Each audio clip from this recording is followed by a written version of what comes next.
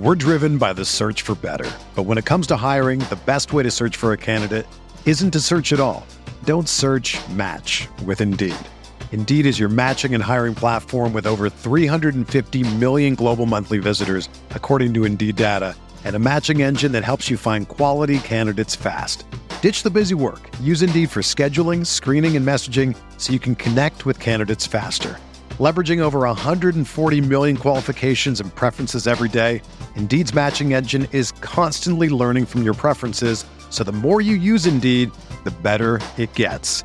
Join more than 3.5 million businesses worldwide that use Indeed to hire great talent fast. And listeners of this show will get a $75 sponsored job credit to get your jobs more visibility at Indeed.com/Blue Wire. Just go to Indeed.com/Blue Wire right now and support our show by saying that you heard about Indeed on this podcast. That's Indeed.com/Blue Wire. Terms and conditions apply. Need to hire? You need Indeed. We're running through a rapid fire rookie mock draft on RotoViz Radio. What's up, RotoViz?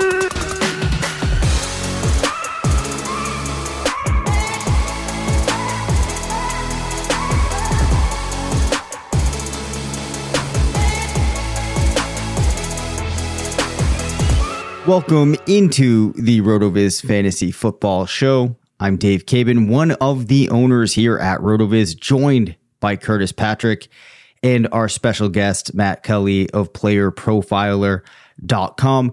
We are going to pick up where we left off on Tuesday's episode. I apologize. I ran into some technical difficulties while trying to get this posted, and we're coming out a little bit later than normal on Wednesday, but here is the draft. Let's leave it right there. Let's change the tone here to something much more positive, much more fun. We want to do a rapid fire rookie mock draft. We're going to do one in this episode. Yeah. There we go. Now Here we go, mock draft. We've got the life back in the show here. I can do sound effects too, guys. Matt, you are the guest. And so for this show, would you prefer to go super flex or 1QB? We'll obviously be doing tight end premium either We're doing way. another show, though. All right. So which one do you want to do first? No, we're going to let the people wait for Superflex. Okay. So we're going to start with 1QB. This will be 1QB tight end premium format. That would be like legacy, FFPC, dynasty style. These are the leagues you've been in for, 5 to 10 years, with your friends, and that you just don't want to quit because you've built a mega team, or you just like hanging out in the private message or the Slack or the what have you is still fire, and those people will become like family. But you're not joining leagues like this anymore. 1QB tight end premium, hopefully. Hey guys, Matt, you are the guest. Before we do this draft, it's a good thing I read this book. Yeah. Oh, wow. Why don't you tell us about that real quick? The Dynasty Dominator Reloaded. This is a book I wrote that cites a lot of interesting work, some of it on RotoViz, and just about Age Apex and about how to build super teams. Everything you need to know about building a winning Dynasty team has been written. It was a long project, but we did it. It was fun. And it's the reason why that if I don't get Breece Hall, I'm going to be going for Kenneth Walker. The biggest takeaway from the book, spoiler alert, is that you need to get your production early from running backs. Look at Saquon Barkley. He did the most production. He gave you the most juice for the squeeze in his rookie year, age 20. Yep. This is when you need to get these guys in the door, get them to produce, and get them out the door before their second contract, and then go and get a bunch of second contract wide receivers, ideally those that didn't change teams in return, like Cooper Kupp and others. So just doing that, just making sure you get your young running backs in your rookie draft and you get your veteran producers at wide receiver in trade, if you just think about following that process, you're already going to be in the top 50th percentile of your dynasty league. Just that principle alone. And I know Curtis agrees with that. Oh yeah. I mean, Blair Andrews, our managing editor, has done so much great work on the importance of youth at running back and efficiency, chasing efficiency, especially after year one. You can also chase college efficiency. Dave helps us with our running back analysis, and you can check that out on the RotoViz Fantasy Football Rookie Draft Guide. Volume 2 will be dropping here in the next week or two. But Matt, you draw the 101 here, and you've already name dropped Breece Hall. That's counterintuitive. That's counterintuitive, and I talk about it a lot. Efficiency matters more in Dynasty than it does in seasonal leagues. In seasonal leagues, you're more interested in like opportunity share. Volume is king in volume, draft. But in Dynasty, no. The efficiency is a signal that this player might be good for years to come. Yep. And you just need to frame it in different ways to really get through to people on that level where, yeah, you can chase targets in seasonal leagues, but I'd rather have the efficiency.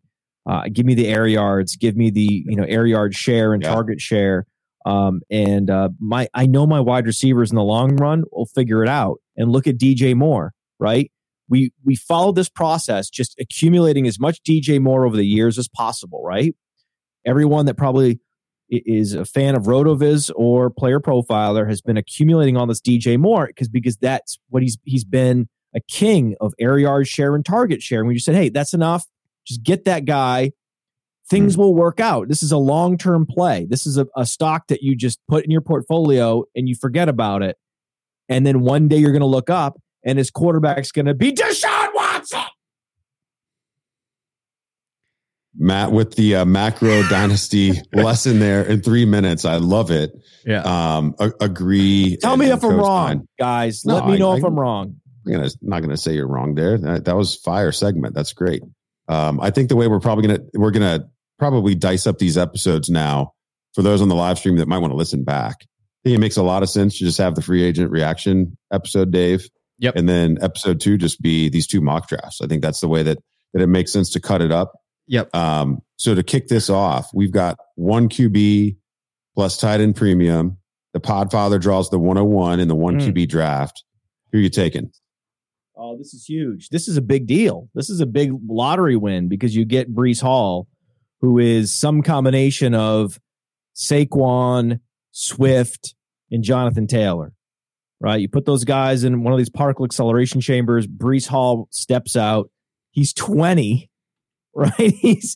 He played his college football at Iowa State where he just crushed, even though it wasn't a great offense. I mean, it's just like it's everything. It's everything. All these teams, all these situations like Jonathan Taylor, you could say, oh, well, it was a great offensive line at Wisconsin. There's nothing anyone can say about Breece Hall except a phenom. That's it. And then I think that the beauty is, and this is an interesting concept, that you say, well, 40 time by itself isn't as predictive like for wide receivers, right? It is more for running backs. Well, the problem is there's a positive feedback loop in play where if a guy goes and blazes at the combine like John Ross, he's also going to get draft capital. So it doesn't, the 40 time doesn't live in a vacuum. The 40 time influences things that are even more predictive like draft capital. So that's why the Breece Hall sub 4.40 was such a big deal. Now, he is in play and maybe a favorite to be the first running back drafted potentially early in that Jonathan Taylor early second round draft slot. And the wheels are so completely up, boys. So completely up. Oh, yeah. Why don't you tell me, give me an actual pick, an NFL pick, like let's say in the second round. What's the draft slot range you're projecting for Breece Hall? I just want to give you 208 to 220. Let's go 40. The 40 overall. Yeah. I agree. He is the 101. He's the 101 for me now. I think before I saw the athletic measurables on Treylon, they were 1A. They were both in the 1A tier. We had them 1 and 2 in volume 1. That was before people even declared. And, now that there are some questions raised with Treylon, it just becomes very clear. I think Breece Hall is the 101 in all formats. When we do the super flex format, it doesn't matter to me that he's not a quarterback. He would still be my 101.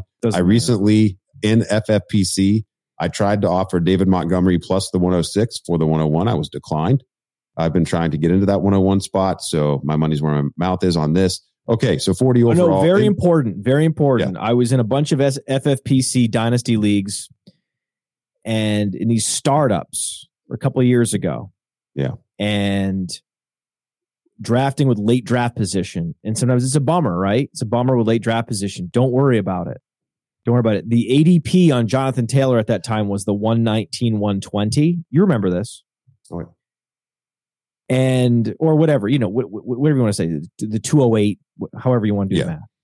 So, but, and I'm at the 111 and you're like, oh, you can't take Jonathan Taylor there. I'm like, of course I'm taking Jonathan Taylor here.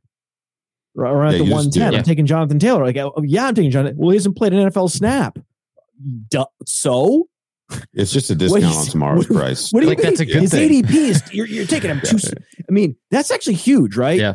If you take a guy 10 spots ahead of his ADP in the first round, right? That is like you're going to get people chirping at you in the chat. Like, oh, nice reach. Like you're going to get accused of being a reacher at that point. And Breece Hall, it's going to be the same thing. Where if you're in the late first round, just push the button on him. Don't even worry about it. Number 1 and number 2 sim with a draft position of 40 overall. Weight of 217 and sub 4.540. And Hall's faster than both of these guys, by the way. Dalvin Cook and Cam Akers, pretty good. Number 1 and number 2. You can also check out similar player profiles over at, of course, playerprofiler.com. You can actually do a lot of those searches for free. Of course, there's more behind the paywall stuff there that's available to you as well. Going to the 102, I'm on the clock. I take Treylon Burks. I said he was my 1A and a tier with Breece Hall before the combine. And, after the combine, he's very clear, just 2 for me. I think there are good arguments that can be made for some of the other wide receivers as well. There's not anybody that checks all the boxes in the way that we've seen in recent drafts, but I do still like a lot of these wide receivers. And I do think that Treylon, because of the size, along with the still pretty good speed, though not elite speed, I do think that he has the best potential to score touchdowns at the next level versus some of these other players. And, what he does after the catch is very important. Drake London does offer you some of the size. Christian Watson does offer you some of the size. Neither one of these guys can say that they did what Treylon did against the level of competition and at the thickness that he brings, really kind of running like a running back. I liken him to, obviously this would be a very, very, very ceiling outcome, but stylistically, I kind of see some shades of Terrell Owens. Like, give it to him on those short crossers and let him just punish safeties and run away from players. So that's what I see. So that's Dave, the range, right? He's best case scenario. Worst case scenario is N'Keal Harry. Yeah, worst case scenario is N'Keal Harry, in that he could be a juicy profile with round 1 draft capital. But I think despite Harry's 40 time, it's still like comparing favorably to Burks. I just think they're different athletes. Like, if you just watch it, like Harry was making contested catches because that was really his brand. Burks does make some contested catches, but he also just like runs away from people. And I didn't see a whole lot of that from N'Keal Harry, but I agree. I mean, this is not a bust-proof profile. I think, to your point, I would definitely agree with that. Especially his rate of screen plays. Yeah. It's not great. He's got to land in a spot that will take advantage of his very clear strengths. London's the same way. Yeah. I mean, London has the same weaknesses, right? I think the highest floor pick was by Dave here. Yeah. Well, Dave, who'd you take at 103? So Garrett Wilson, as we've talked about, I really like him. I like him for a lot of the same reasons that I was high on Jalen Waddle last year, when perhaps other people weren't quite as high. And I think it has to do with the fact that he definitely has the best floor of these guys, because I feel like he has a game that's going to translate in the easiest way for multiple fits in the league, has the sub 4.4 speed, which is great, but it's also the other things that he showed he was able to do at Ohio State, made an impact early, sustained that impact. And I just feel, especially given that Treylon's gone, I don't feel like I want to, at this point in this draft, reach and go for a guy like London. So I really like Wilson and just the fit that I could see for him in multiple places. Well, we love Wilson in Columbus. making fun of me for being a Brownies fan, but I am a Central Ohio guy. Columbus is my metropolitan area here, and we've loved Wilson over the past couple of years. And he did what he did as a true freshman, bursting onto the scene. A very, very impressive list of teammates, even kicking one out to Alabama to even have a chance to get some playing time. So really, really fun. Matt, who do you want at 104, man? Easy. Kenneth Walker, no brainer, slam dunk. I would have taken him at the 102. Yeah, Kenneth Walker is also 21 years old, so he's young. He's coming out early. He has nothing left to prove. He was a Heisman candidate, over 1,600 yards in the Big Ten, 20-plus touchdowns. The problem is he capped out his touch distribution, right? His touch rate. So even if they wanted to throw him passes, they couldn't because he was already sapped. They were feeding him so much in the running game. They couldn't also throw him a bunch of passes. That's why he's very closely comparable to Melvin Gordon. Melvin Gordon was very similar, and he was a great receiver, but wasn't used as such at Wisconsin. Just same exact situation. It's just that Walker is a little smaller and a little more athletic than Melvin Gordon. But if I can get Melvin Gordon at the 104, I was taking Melvin Gordon at the 104 7 years ago when it was Todd Gurley at the 101 and Amari Cooper at the 102. So it just is just like deja vu for me. Yeah, I think it's a great pick. I think it's where we ended up. We ended up with Walker between the 4 and the 6 in all three of our RotoViz ownership team mock drafts for volume 2 of the guide. I think it makes a lot of sense. Of course, we're typically. Let me ask you this cross check, because this does go into your macro strategy a little bit here. For leagues that force 3 wide receivers to start, when you get past that Breece Hall pick, does that factor in? I'm trying to ascertain. Good point. Is Walker a clear 102 to you in this class, on the level just below Hall, or is he in the picture with those other wide receivers? It's really simply a scarcity play, Curtis. Yes. This is just a scarcity play. 21-year-old running backs that are going to give you 1,500 all-purpose yards in the NFL are so rare. There's going to be Javonte Williams this year, and Breece Hall and Kenneth Walker. 3 dudes, right? If you actually put it in those terms. So these guys are so rare, you have to get them when they're rookies, or you'll never get them. Your next opportunity to get a Kenneth Walker is when he's on the back half of his career. So you got to get him now, and then you need to be the one that's getting a stud wide receiver in return for him after 4 years.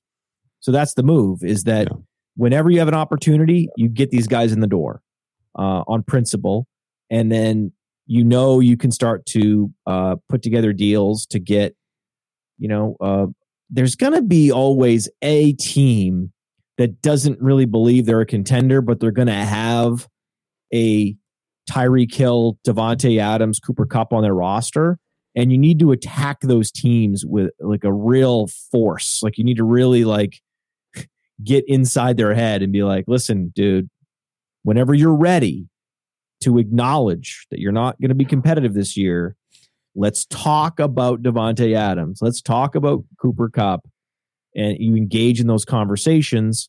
And the dude that's rolling off a rookie deal is going to be part of whatever package you're going to put together for that guy. All right. That's a great answer. I think it helps also just to kind of draw some attention to where Walker is. I'm hearing Matt Kelly say it's Breece Hall and then a teardrop in his own personal rankings. When we go to the 105. Yeah. And then Walker's in his own tier as well, by the way. Okay. Interesting. So you got a 1. And then you've got a 2A, and then you get into some of these receivers in the 2B. Yeah. I think that's probably the way that yours look.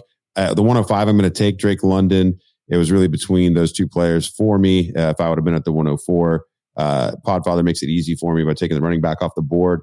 Drake London, assuming he goes in the mid to mid late first, let's go around draft pick 20. A profile that brings up DeAndre Hopkins as his closest sim. I think him weighing in at 219 with the size, the production that he had. I mean, we could have really had a Jameson Williams situation from a production standpoint if the season doesn't get cut short last year. for Drake London. Really, really impressive. And has a little bit of West Coast syndrome in his profile, and that people just don't care about players that play in that time zone for whatever reason. Maybe Lincoln Riley will be able to change that. But DeAndre Hopkins, the number one sim in our tools for Drake London. But they're definitely, this is not bust proof, as I mentioned with Burks. London has some noise in here too. Just running down the top 10, we also see Rashad Perriman and Laviska Shenault along with N'Keal Harry before we see Michael Thomas. We get Jonathan Baldwin in here. Gross. CeeDee Lamb, Laquan Treadwell, Ruben Randall, and Devin Funchess. So we have some really high-end hits. We have a couple of, gave me a season or two guys and Perriman and Randall. And then we have some absolute whiffs. Well, we have no idea what his athleticism is. So the Sims are tricky right now. Yeah. If London lands in Green Bay as a wide receiver too, wheels up, baby.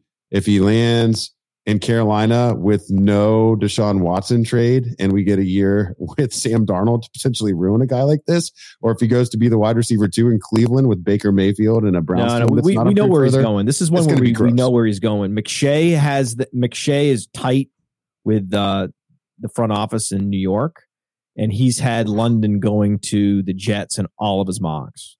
Oof. Okay. Let's move on to 106 before that makes me upset, Dave. Dave, you've been on this player for a while. It's what's happening. They know that Corey Davis is gone next year, and it actually, from if you're investing in your quarterback and you're trying to create a situation where London doesn't have to be an impact player in year one, it makes some sense for them to actually target. I mean, if you're trying to build a young receiving core, London at X and Moore at Z makes that's pretty exciting with Berrios in the slot. I mean, they're doing a good job giving Zach Wilson every opportunity to produce in that. So in that way, I do like the pick. It's just, if you had drafted London before the draft and he goes to New York, he's going to lose value, or he's going to lose a little bit of value. Year one, these receivers are pretty insulated. But you're probably not going to get any kind of like year one surge in value. You're probably foregoing that.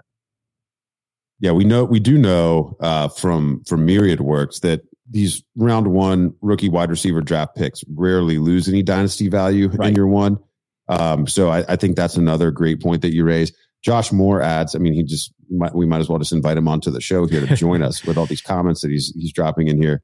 Wilson, Olave, and I'm assuming. Yeah, he put a note there. Williams, you better fit the new 6 foot to 6'2", 190 to 200 pound separator yak profile that seems to be more prolific in recent years. Well, I think that's an interesting point. And Dave is collecting those players just like Pokemon. Got to collect them all, catch them all. Dave, he's not getting all of them. Williams, he's not getting all of them.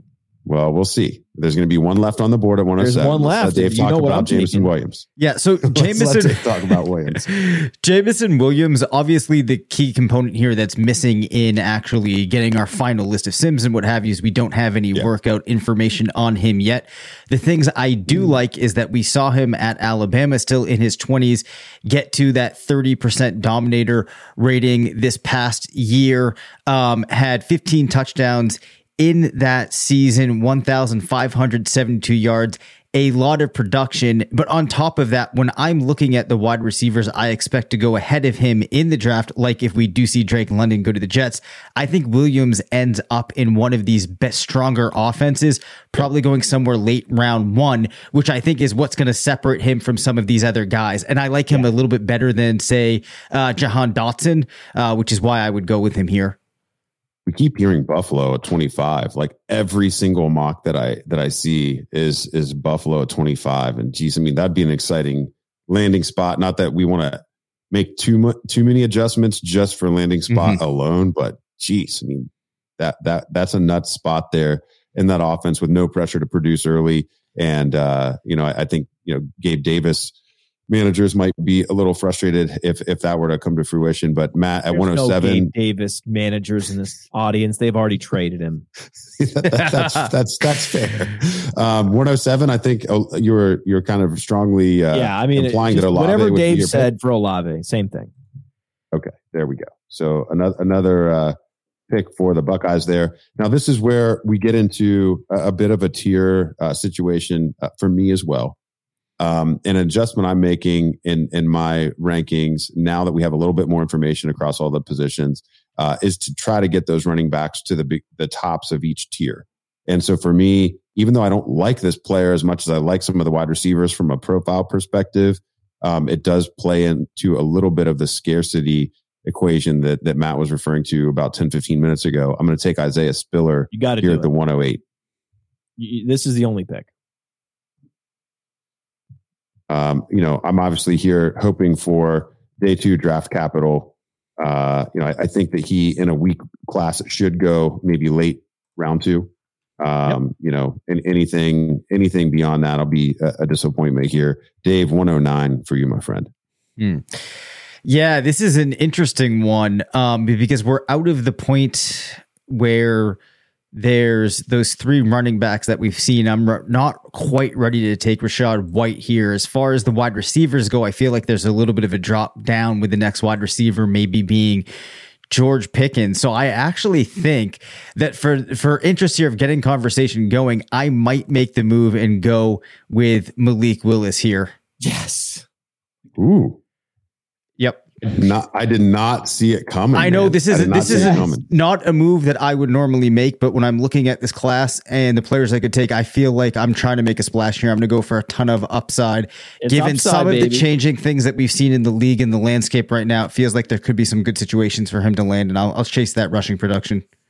Oh man. Okay. So first off, Matt, you're going to have to get your guys in order here. Cody saying false. Gabe Davis stand right here. Okay, man. This is the thing. Cody also understands game theory. Yeah. So he's in all these mock draft contests. And so let everybody else mock a wide receiver to Buffalo. He'll give him someone else, and then has an advantage. Phil, I like this comment too. And this is the value. I mean, no matter what podcast you're listening to, what analyst you're listening to, everyone's doing rookie mock drafts, and it's important to continue to do them every week because the market is changing week to week. Dynasty startups are happening right now. And even though rookie drafts haven't occurred, player values are changing week to week to week on the entire class. And these exercises, the only way really to truly set your tiers. It's why it's important as somebody who does dynasty rankings, you have to continue to do dynasty startups to be a good ranker. You can't just, move names around on a sheet of paper without any skin in the game. And making actual decisions, with player versus player versus player. It's why an exercise like this, even just with 2 other drafters, is so important. So, I mean, you're saying I'm starting to feel like this class less and less. I'm liking it less and less after Hall and Walker, an RB fan here. I think it's important to note that because you start to see, even in a 1 QB setting, and we're not talking about a 1 QB with a 0.25 points per carry adjustment or anything like that. This is just a traditional 1 QB PPR draft. Yeah. Dave opting for the quarterback for the Konami code quotient here. That does say a lot about the class. That says everything more about the class than it does about Malik. That's why this is a 20th percentile class, guys. This Malik Willis pick says it right there. Yeah, because you want to talk about not being a bust-proof profile. Malik Willis is the opposite of bust-proof. I mean, the 1% outcome is what we would have been hoping for, with Terrell Pryor all those years ago. Put it this way. Yeah. If you took Trevor Lawrence here last year, that would have been way worse than taking Malik Willis here this year. Oh, I like that. 110. It's back to you, Matt. Oh, easy. George Pickens. Fuck yeah. This guy was potentially the top wide receiver in the class, if not for the ACL injury. So this is an easy one for me. This is an easy one. And I have also found that there is some correlation to these conferences.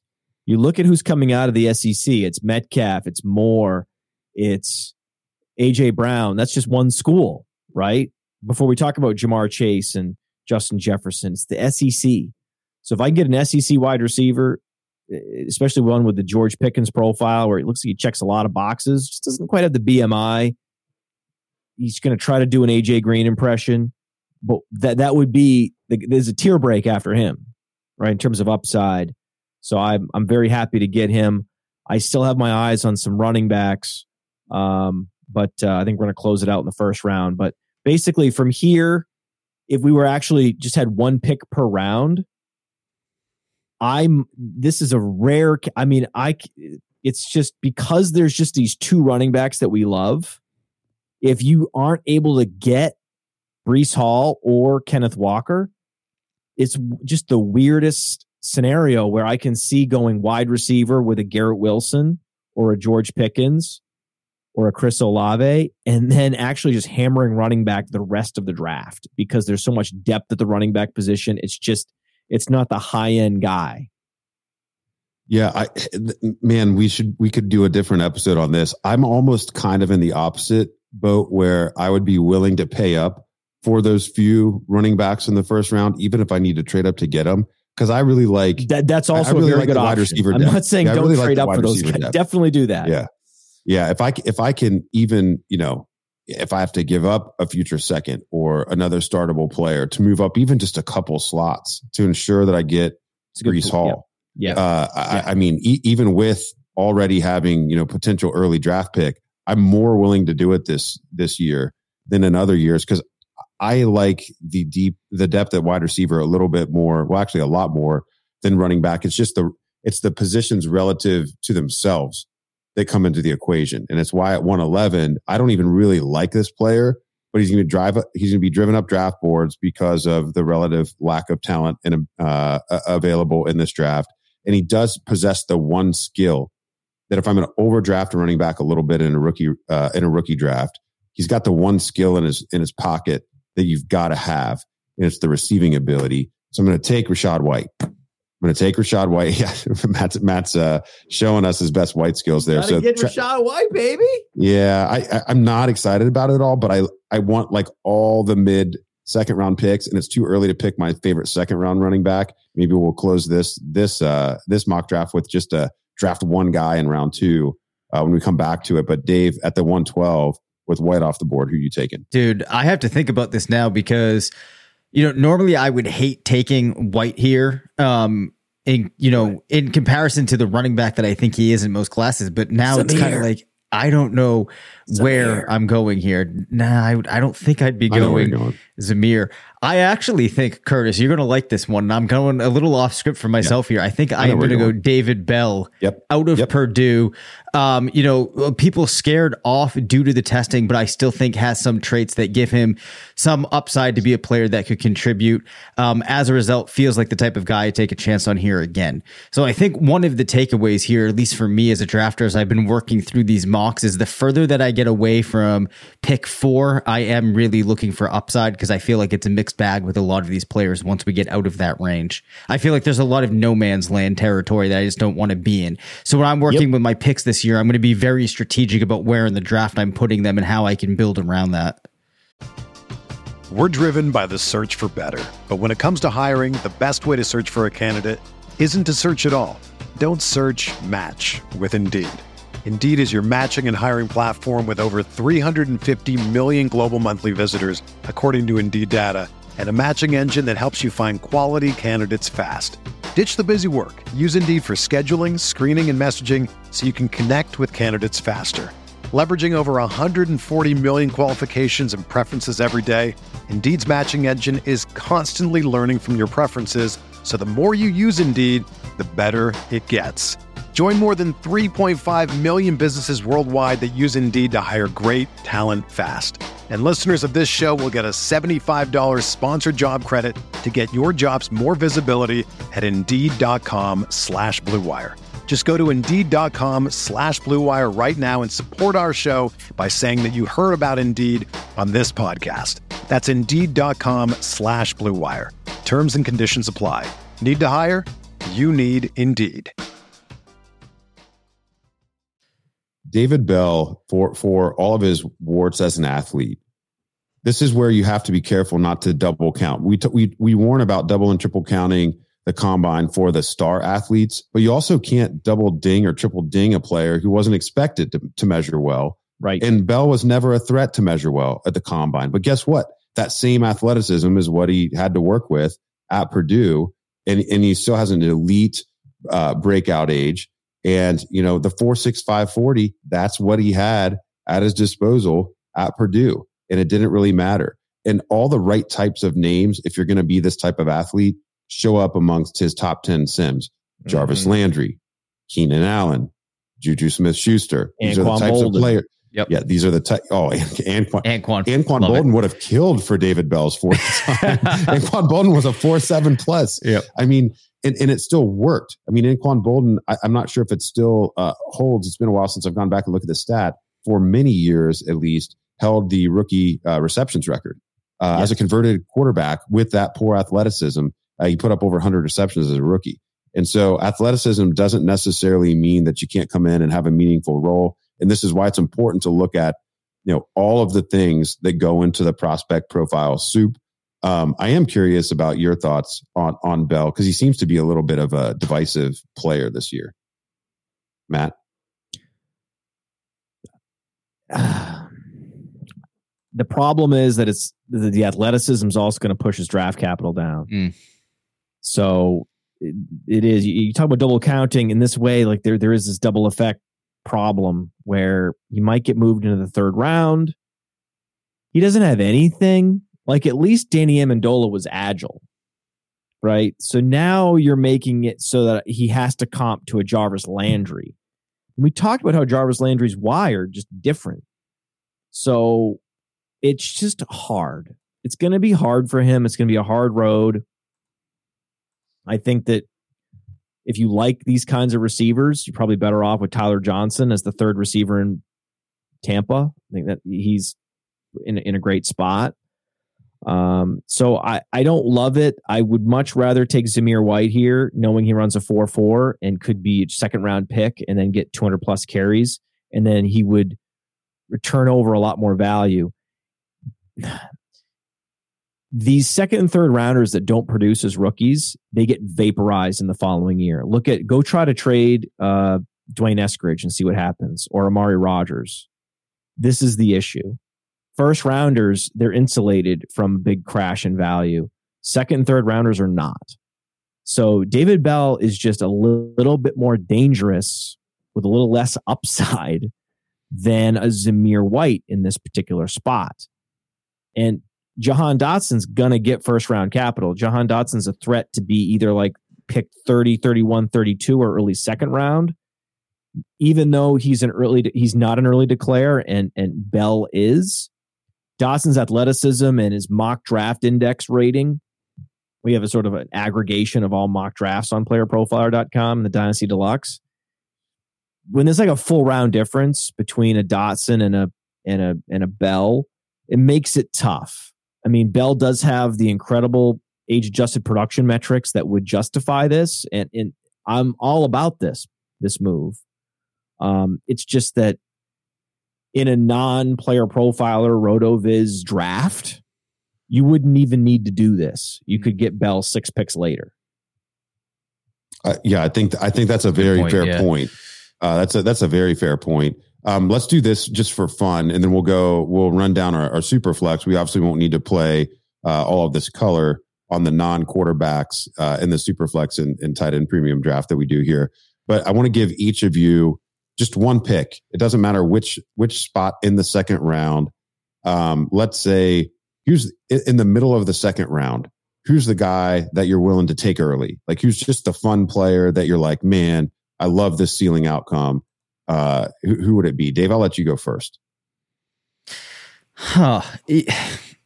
This is kind of a tough one. I got like 4 of them. I just want to say one of their names. I'm hoping you guys will get a couple. I'll let you take Sky Moore. I would just say Christian Watson. I find to be a pretty exciting player. I know that you're looking forward to talking about Sky Moore, but Watson's one of those guys that small school profile, easy for people to overlook. Yeah. I think that could kind of come out of the woodwork and surprise a lot of people. Yeah, Christian Watson, the late riser. I think that's interesting. Matt, who's the guy you would pound the table for? Who's the guy you're willing to pay next year's second as well to get back into the second and Kevin Harris. Ooh, South Carolina, Harris, big running back. Wow, yeah, big running back from the SEC. But why didn't he go and catch 20 passes this year like he did the previous year? Well, because he's sharing a backfield with Zaquandre White. That was his specialty.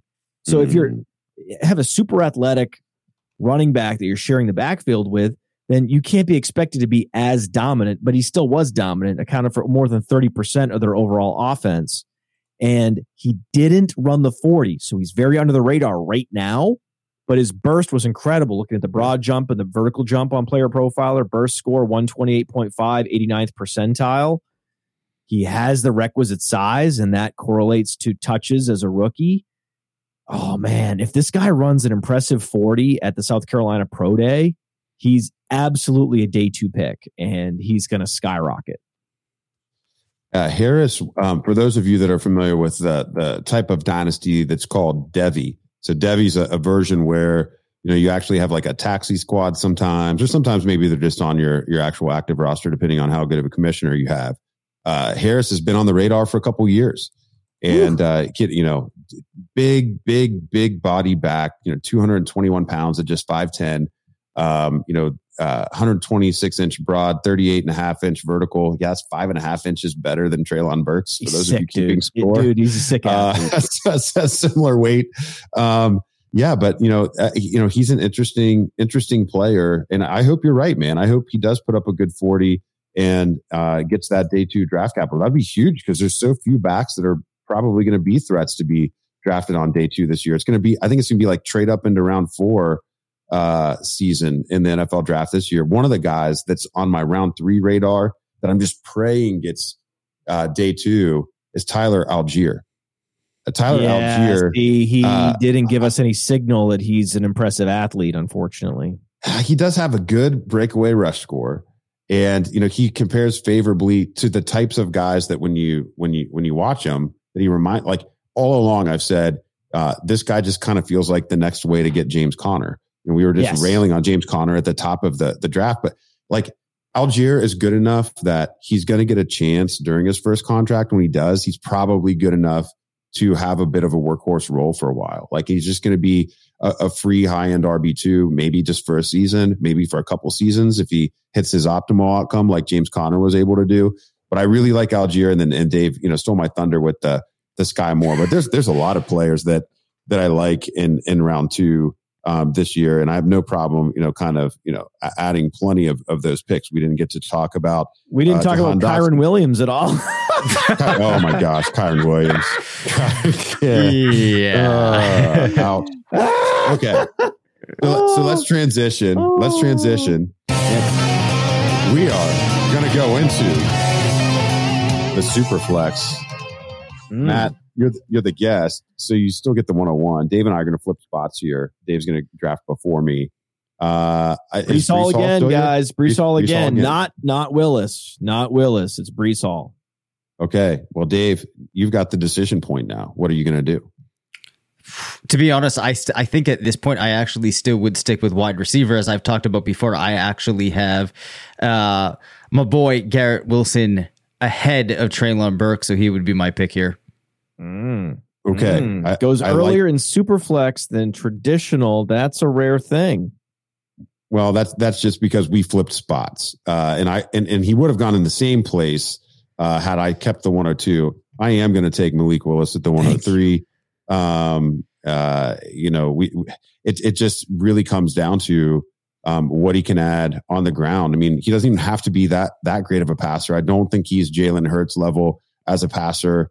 Matt and I talked, for like 2 hours about Jalen Hurts a couple of years ago, the accuracy and the Heisman level player that he was in college. You're not getting that with Malik Willis, and you have all kinds of questions about level of competition and I think the inconsistency that he showed despite that level of competition. But he was recruited at a higher level than Liberty, obviously, early in his college career. And there are reasons for optimism. And if he just gets that shot, for fantasy purposes, he is really going to be a dream. So you take him for the potential upside here.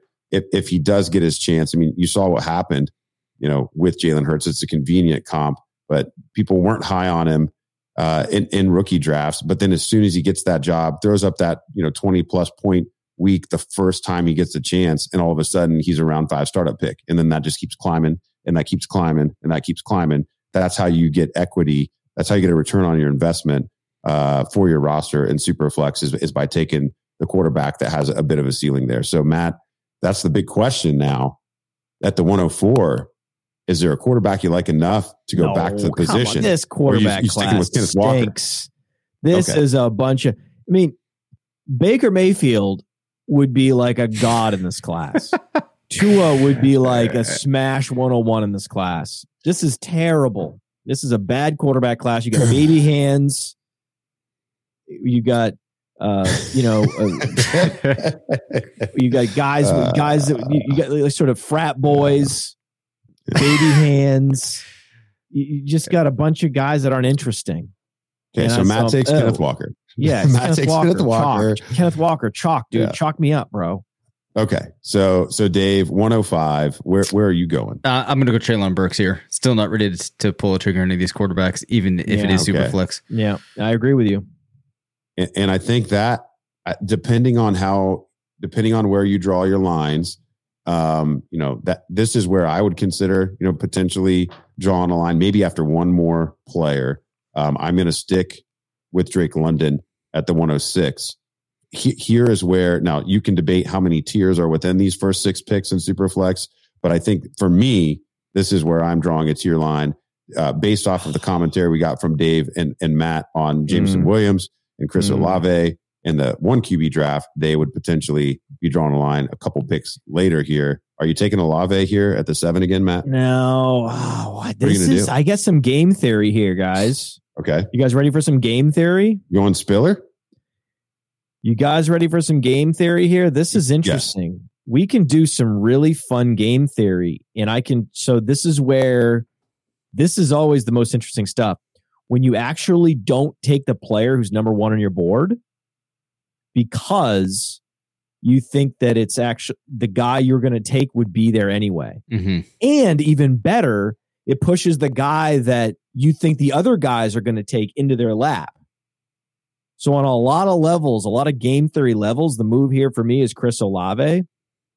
I'm going Olave because I have the confidence that I'm going to get my guy, my guy at 109. We're going to see what happens. The 110. The 110, I believe this is a risk. But I think there's a 75% chance my guy is there. And for that 75% chance to get a guy like Olave, where I think he's in a complete tier ahead of any other wide receiver that's still available, and I like him a little bit more than Spiller, and I have 2 running backs already. To me, it's the move. It's the strategic move. From a practical application standpoint, let me layer another piece onto this here. So let's say this was a real rookie draft, a real Podfather team, a real Superflex tight end premium rookie draft, and you actually possessed the 107 and the 110. I would be trading back from the 107. Okay. Let's say that you had no trade partners. These guys are like, Podfather's whooping our butt every single year. We're not trading with him. We're not letting him with the players that he wants. Doesn't matter if he gives us good value. He's stuck with the 107. He's stuck with the 110. So you like Olave enough that you're willing to miss out on the other player at 110?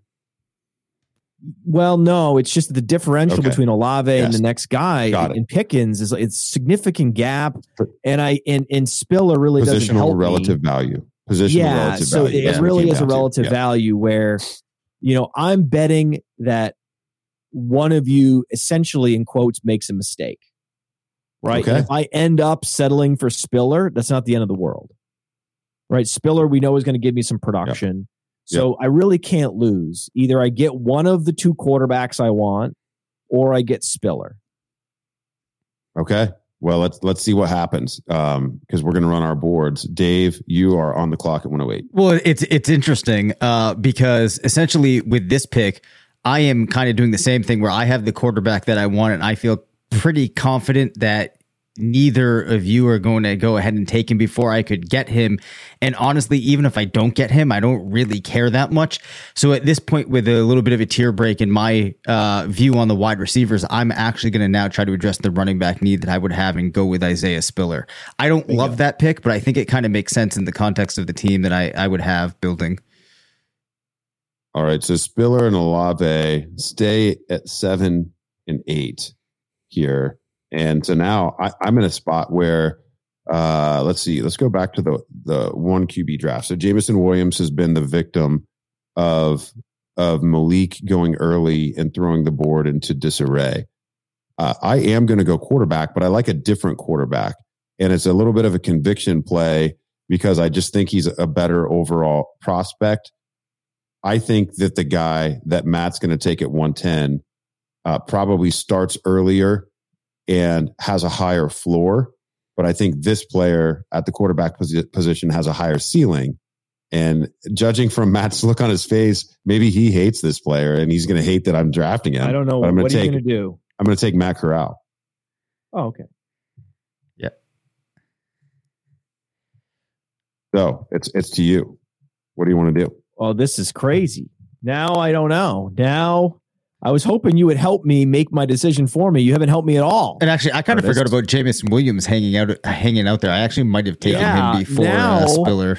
I don't want Jameson Williams. I'm not gonna draft him.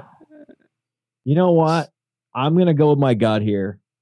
I'm gonna go with my gut. My gut says that this guy has a great chance to deliver, accruing value in year one, helping me with my Superflex team, while also, becoming an incredible asset. I like his floor. I like his ceiling. I like everything about him. And even though technically, because we believe Kenny Pickett's going to have more draft capital, we have them ranked similarly, but by the rankings, we have this player a little bit below Pickett. Oh. I'm just going to go with him because I don't want to I have too much faith in you two. I have a lot of respect for your ability to identify and sniff out these types of prospects.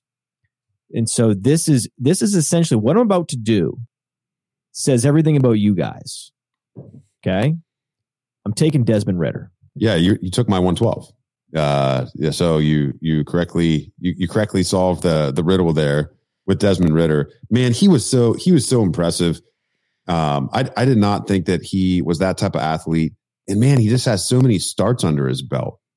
He's going to come in much more polished and refined than I think anyone who drafts him, I think, will be pleasantly surprised with what he brings to camp. He's, it's Cincinnati. I mean, it's a school on the rise that is being built by a guy who's really seen how it's done. And so, I think that the players coming from Cincinnati are going to feel a lot more like elite Big Ten prospects than Cincinnati level prospects because of what they're doing in that program. And so I like this pick a lot. And I think that at the back end of round one of Superflex drafts, this is the corner where you kind of have to take your pick. Yeah, Pickett's going to be gone in every draft at this point. You're not going to find a real draft where Pickett's still on the board at this point. It's just that we're so sharp. Just know that, Jameson Williams is going to go. You'll be able to get Ridder at the 1-2 turn in Superflex and be happy about that.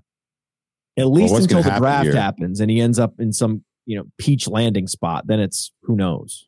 Well, what's going to happen here is Dave's either going to get the, quarterback who on many boards would be the QB2. He's either going to get him QB4 or he's going to get a player in Jameson Williams that he got 106 in the one QB draft and get him at the 111. So either way, Dave's in a great spot here. What are you going to do, man? So I will make I think here I actually would go ahead and take Williams because you guys have taken the quarterbacks. And at this point, I think that there's still two guys I could use to address that need. I have talked, though, about how within the quarterbacks in this class, I'm not super high on any of them. Sam Howell does have some ridiculous stats. There's reasons that you could explain it. There are some knocks that you could have on him, but I'm still going to feel all right. And with the way I might set up some of my drafts, if I were able to get my selection of a running back or wide receiver in round one, I'm going to be fine going with Sam Howell as my quarterback in round two, because I feel like, his chances of working out are just the same as the rest of these guys. And he has a little bit of upside that you can subscribe to him via the rushing production, which I know might be inflated. We've been told when we talked to Danny Kelly, but also, it is possible that the guy is just a gamer, and that explains some of the ridiculous numbers he puts up. Yeah, I think Howell's a total eye of the beholder prospect. But the thing is there's 32 teams. And it just takes one, man. Like, and it wouldn't really surprise me if Howell lasted until like pick 60. Even when quarterbacks get driven up the board, like maybe everyone actually does hate him. But even if everyone hates him, he's still going to go at the end of the second round. But it only takes one team for him to all of a sudden be a player that, people are trading up back into the very end of the first to select just because of the what if scenarios. So I think that's good commentary. Yeah. Sorry, not to cut you off there, but even on like, if you're just looking at passing stats and you're not including the rushing, like from a production standpoint, Howell had better production than any quarterback in last year's class, which was a very impressive class too. So, it's another thing that you could point to. Well, Josh, we should go out. Well, let's just go out to pick 15 then. Yeah, let's do that. Right, that'd be fun. Rather than picking the guy to trade up for, we did, kind of 3 extra names in the other draft. So Josh says Dave's out here killing it at the third pick all night. I think he thinks that you picked third in both drafts, and he doesn't realize that I was the third pick in the super flex draft and took Malik Willis. I'll let him correct me if I'm wrong there. But yeah, I think, I think we're doing this in a way that makes sense, where we're getting some conviction plays, and we're also being able to layer in some game theory here. This would be a very natural spot to take Kenny Pickett. Yeah. I think at this point he becomes the clear value on the board. You have to take him in super flex here. So it's back to Matt and then Dave and then me to finish the exercise. Yeah, Dave, you fucked up here, buddy. I'm taking Sam Howell. Okay. All right. Sorry, Dave. This is where you take the chance. You roll those dice, buddy. Sometimes you get snake eyes. Yeah, it's all right. I love this. Okay, well, let's so emotional about it. Yeah, I know. Oh man. Well, Dave, I've got good news for you. That's just my board, man. That's not me doing anything crazy. Yeah, I've got good news for Dave, because if you go back and you compare to the 1 QB draft, and we had George Pickens at 10, still on the board. Rachaad White at 11, still on the board. David Bell at 12, still on the board. So Dave's got his pick of 3 players who went in the first round. That's the QB effect. That's the QB effect. So, who are you going to take? I guess at this point, and I don't love it, I would go Rachaad White. I'm just not in love with Jahan Dotson. I know that Blair is a lot higher on him than I am, so I would think about it, especially given potential for a good landing spot. But I think I'd rather go with the running back here, even though I do not love it. It's the right move, dude. Sometimes picks don't feel good. Yeah, but it was the right move. This pick feels good. I'm going to take George Pickens. I got the Pickett Pickens combination at the 112, 203. Let's sum up there's 2 points that I want to hit with Matt while he's here, because we didn't get a chance to talk about them. So the first one is, you'll note that this is tight end premium in both of these formats. We did not see a tight end go. Nope. So where are you? Let's just keep this super flex and tight end premium draft. We're not going to keep it going, but at what point do you get into a Trey McBride or Jalen Weidermeyer, or, I haven't seen your board, maybe even are on Isaiah Likely or somebody like that as your tight end 1. At what point in the second round would you pull the trigger, Matt? Pick 18. Pick 18. Yep. Okay. Pick 18. Once Dotson's gone, or even if maybe you're not high on Dotson, Brian Robinson's got to be gone too at that point. Brian Robinson's pretty nice. I mean, he has the Alabama helmet, which means day 2. Yep. And then he has like a pretty surprising number of receptions last year, and 80 plus percentile speed score. So he's sitting in the center of a nice Venn diagram there. You got to take that guy on principle. But once that guy's off the board, and in Superflex, Corral and Howell and all those guys have to go, push the button on Trey McBride. So just before pick 20, looking at Trey McBride, he's very good. His ceiling is Dallas Goedert. I don't think he has that next gear though. Yeah, he's Jason Witten. He's not he's not a breakaway threat. You are dialed in, my friend, because in our 3 super flex mocks for the RotoViz ownership team, The first tight end comes off the board at pick 17, pick 18. So we are absolutely dialed in the same range, mid-second round for the first tight end in this format. And then my other question is there another quarterback that you would take before the end of the second round whose name has not been called? I mean, we've seen 5 quarterbacks go already. Is there a secret number 6 for the Podfather? No, I wish, dude. What I've heard is that Jack Cohn's going to go day 2. So just watch for Jack Cohn to go day 2, and then you have to have you're going to have a Davis Mills situation. It's Davis Mills. It's exactly what it is. I mean, these guys didn't have a lot of pass attempts, but they were efficient, and so the advanced metrics on the efficiency side are very positive. The analytics departments around the league really like him. So what ends up happening is these new fledgling analytics departments, they get out a little bit too far out over their skis, and they like some of the guys like we like in 2017. Remember? And since then we've updated our process to be more holistic, as you have, and so you're not going to fall for that shit, right? These fledgling analytics departments are still falling for some of this stuff. So they're going to push up Jack Cohn. And even though he doesn't have the athleticism, he's not a modern quarterback. It's not going to give you any kind of upside to go win games in the playoffs. So essentially you're burning a day 2 pick on a backup quarterback, and that's never a good idea. You could argue even Davis Mills in some ways sets back Houston. So it's 100% not a good pick by anyone unless you need a backup quarterback. But you see how these things happen, like how the sausage is made. I was trying to go back and think of some of the rookie picks that I was making around that time. Remember a quarterback from West Virginia that the analytics people? Oh, Will Grier. Will Grier. Yes, and I was all over him at the time, and I never would be now. You're right. Yeah, exactly. Like you wouldn't go because you go to the Senior Bowl and people are like, he can't play. Right. He can't even warm up. Right. And you're like, okay, well, what? And you're like, just trust me. Like people at his pro day, like, no, it's not happening. And it's like, well, but the numbers. And you're like, well, here's the thing. Yeah. Right. That's just how it works sometimes, where you got to be a little bit more open and a little less condescending. And then you can really calibrate your process.